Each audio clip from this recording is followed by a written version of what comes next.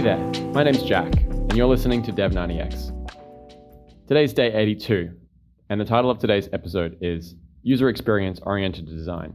Sounds very professional, doesn't it? We're talking about user experience, we're talking about design. We're getting into app development. That's what this podcast is about, and that's what I'm going to talk about today. So, the main thing that I wanted to say today is that it is essential to practice what you preach in terms of app building. So when you're building an app, you're trying to solve a problem. You're trying to build a product that solves a problem. Or it might not have to be like a problem, but you're trying to build a product that does something valuable for people. And if you yourself are not a user, you don't practice the thing that your app does, why are you building that app? That's the main thing. Like, I naturally gravitated towards building an app for handstands because I practice handstands and I want to get better at handstands and I want my handstands to be more fun. So my app solves my own problems. Now I'm building an app for breathwork because I practice breathwork. I want to be better at breathwork, and I've found immense value in doing this practice. So I just wanted to start with that if you are building an app, you have to. There's two main things. There's the design of the app, and then there's the coding of the app. Anyone can design an app, and I think that a lot of people do design apps in their head because they have problems, and that's why everyone's got an app idea, because everyone's got a problem that they want to solve, and apps just tend to be one useful way of solving problems. But if you are building an app that does not solve one of your problems, then you might be building the wrong app.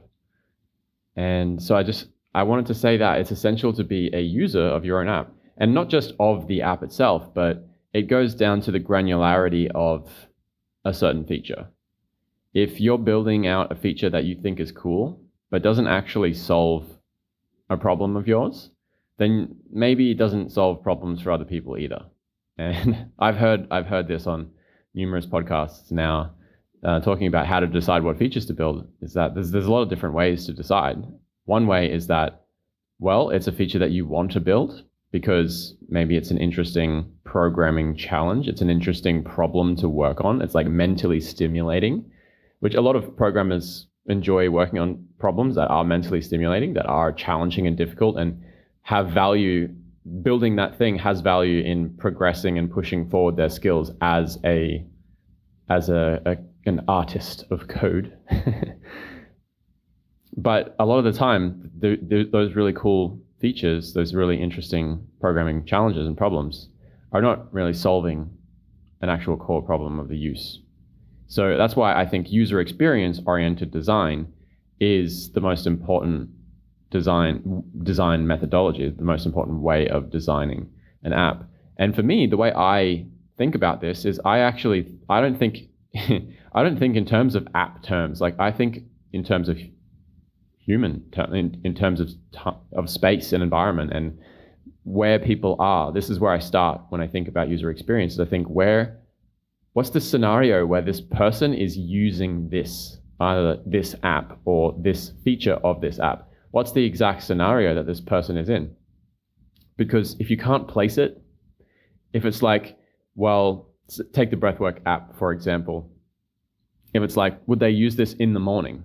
No. All right, how about in the evening? No. All right, how about during the day? No. All right, cool feature, but when are they going to use it? And if there's no actual time when they would use it, then maybe that feature would not get used, even though it might be a cool feature. Another thing is like, all right, where is the person when they're using this feature? Nowhere. All right. Are they going to use that feature?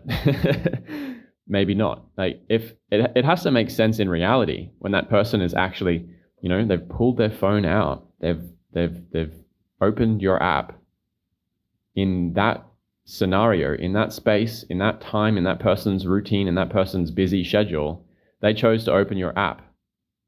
Why? What are they getting from that? And why did they choose to do it in that moment, in that place? And so that's where I start when I think of user experience oriented design, is I think, where is that person? What are they doing? what time of day it is. Is it? Who's around them? Are they doing it together with other people? I know it doesn't really always make sense to think about it like that. Like maybe you're building a tool for, I don't know, for creatives. Let's say you're building a tool for graphic design or something. Where is that person? Well, they're at work. Okay, they're on their laptop. They're sitting at a desk. All right, cool. Are they in an office? Sometimes it doesn't make sense, depending on the tool, to think at that level of abstraction. But I think that honestly, a lot of the times, it does make sense. And that's where you can think about this. Where does this feature fit into people's lives? Like, where does it fit into their routines? Where does it fit into their workflows? Does it compete with other people being around? Like, is it friendly to have this product, this feature that is just for one person? Or like, yeah, there's a lot of, anyway, getting a little bit sidetracked here. There's a lot of ways to think about it. With the breathwork app, thinking about it in these terms, I realized today that there are two main times to practice breathwork. Two main times. The first main time is in the morning as part of your morning routine. During this main time, typically you would want an energizing practice. The second main time is in the evening as part of your evening pre-bedtime routine. Typically, during this time, you'll want a relaxing practice. And if you just pick those two times and build sequences and programs around those two times, you've got a winner. That's all you need to do. There are a lot of other, and thinking about it that way, it's good. It's good because you can, like, we have a lot of ideas for different sequences that could potentially be awesome, be amazing, do really well, like static apnea training, for example. But you have to think in terms of mass market or mass user appeal. What time of the day would most people want to do O2 tables and apnea training? I personally don't know because I'm not a free diver. So it would be difficult for me to design that feature into the app. And that's also why right now I'm spending quite a lot of time just doing breath work. I didn't do it this morning, but I did do it just before recording this episode. I went on Alo Moves and I did one of the videos from Dylan, and I learned a few key little things from doing that. And I don't want to go into the details of what I learned, but the takeaway from that is that I need to continuously practice this so I can learn as much as I can about the full spectrum of different aspects of doing this practice. There's different features that might be very important to build so that I don't have any holes in my knowledge. So yeah, that's basically it. Today was a bit of a weird day for me. I was exhausted last night, and I was at my friend's place. We were on her couch chatting, and I was falling asleep. I was just nodding off. And so I came home, went to bed, and then I just had the most crazy deep sleep that I've had in such a long time, which is amazing for me. But I ended up sleeping in until almost just before I had to be at the gym to meet my personal trainer. So I woke up, checked my phone, and had that like, oh shit moment, and like jumped out of bed, hurriedly got ready and dressed, and then went to the gym to meet my trainer, training legs. And I was like still blinking out the sleep from my eyes as we went into the workout. It definitely was a challenging workout for me this morning. But that's how my day started. So I actually missed my typical morning routine. I missed my breath work, my Duolingo, and all the other things that I like to do in the morning.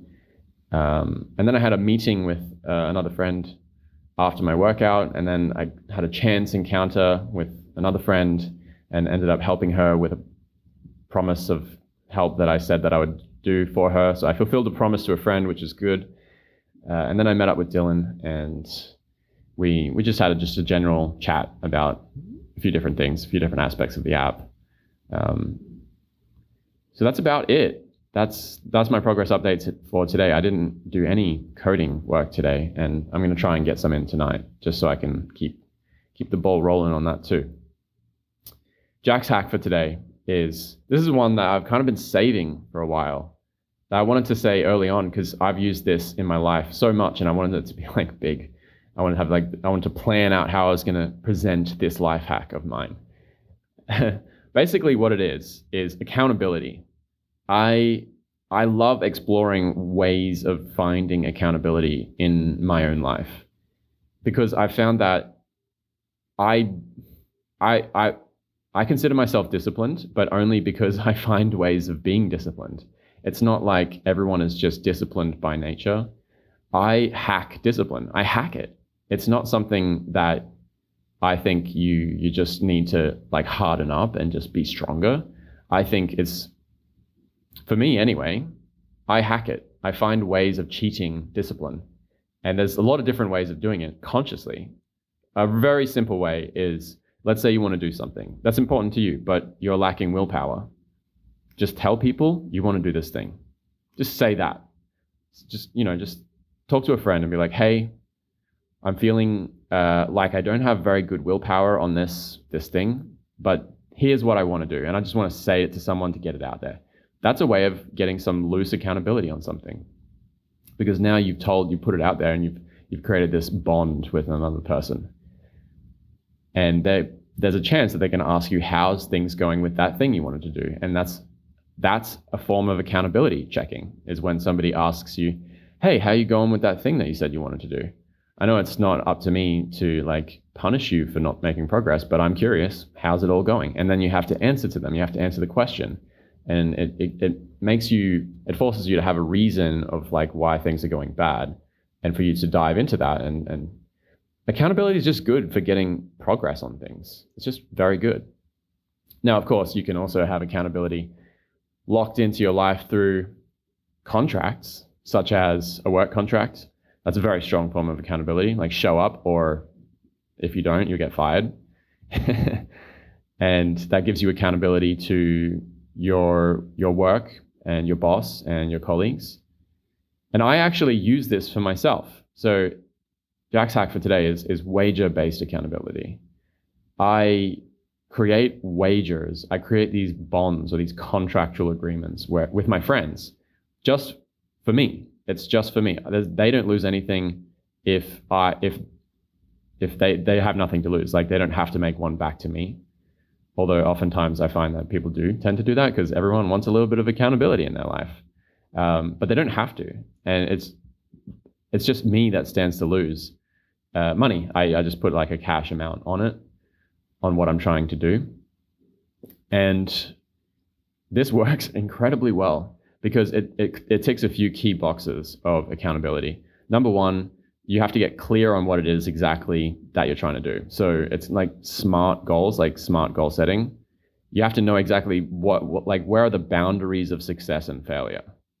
So that alone is amazing for accountability. Number two is that you tell somebody else. So this isn't just resting on your shoulders, it's out in the world. And even telling someone else, like this podcast, for example, I do this even if no one listens.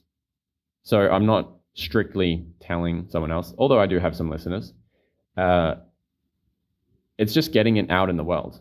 And the best place to store it is in somebody else who can who can ask you about things, and who can keep checks on you and make sure that and keep forcing you to respond to the direction, this bond that you set. And then the third thing is, it gives you something to lose if you fail. So it's a very, very, very strong form of accountability. I found that this one is it actually isn't the strongest form of accountability. There are ways that you can create even stronger motivational bondages, but this one is almost the strongest, and I would argue the most convenient. So strength to convenience ratio, for me, this is actually the highest. So yeah, give it a try. All you have to do is get clear on something that you're trying to achieve, get clear on the rules of the boundaries of success and failure. Tell a friend of yours or who you trust, just someone who you trust, that you want to do this thing, and it's a wager, and they have to hold you accountable, but they have nothing to lose, only you have something to lose, and put a cash amount on it, and really take that cash amount out and just think, like, when you make the wager, you have to think that this is going to be lost if Like you have to uphold your agreement, basically, is what I'm saying. As soon as you start doing wages and you fail, if you don't uphold the agreement, they stop working. And I have learned this the hard way from failing and not upholding the agreement. So that's Jack's hack for today. I hope it comes in handy for someone. Thanks for listening, everyone. Day 82. Talk to you again tomorrow.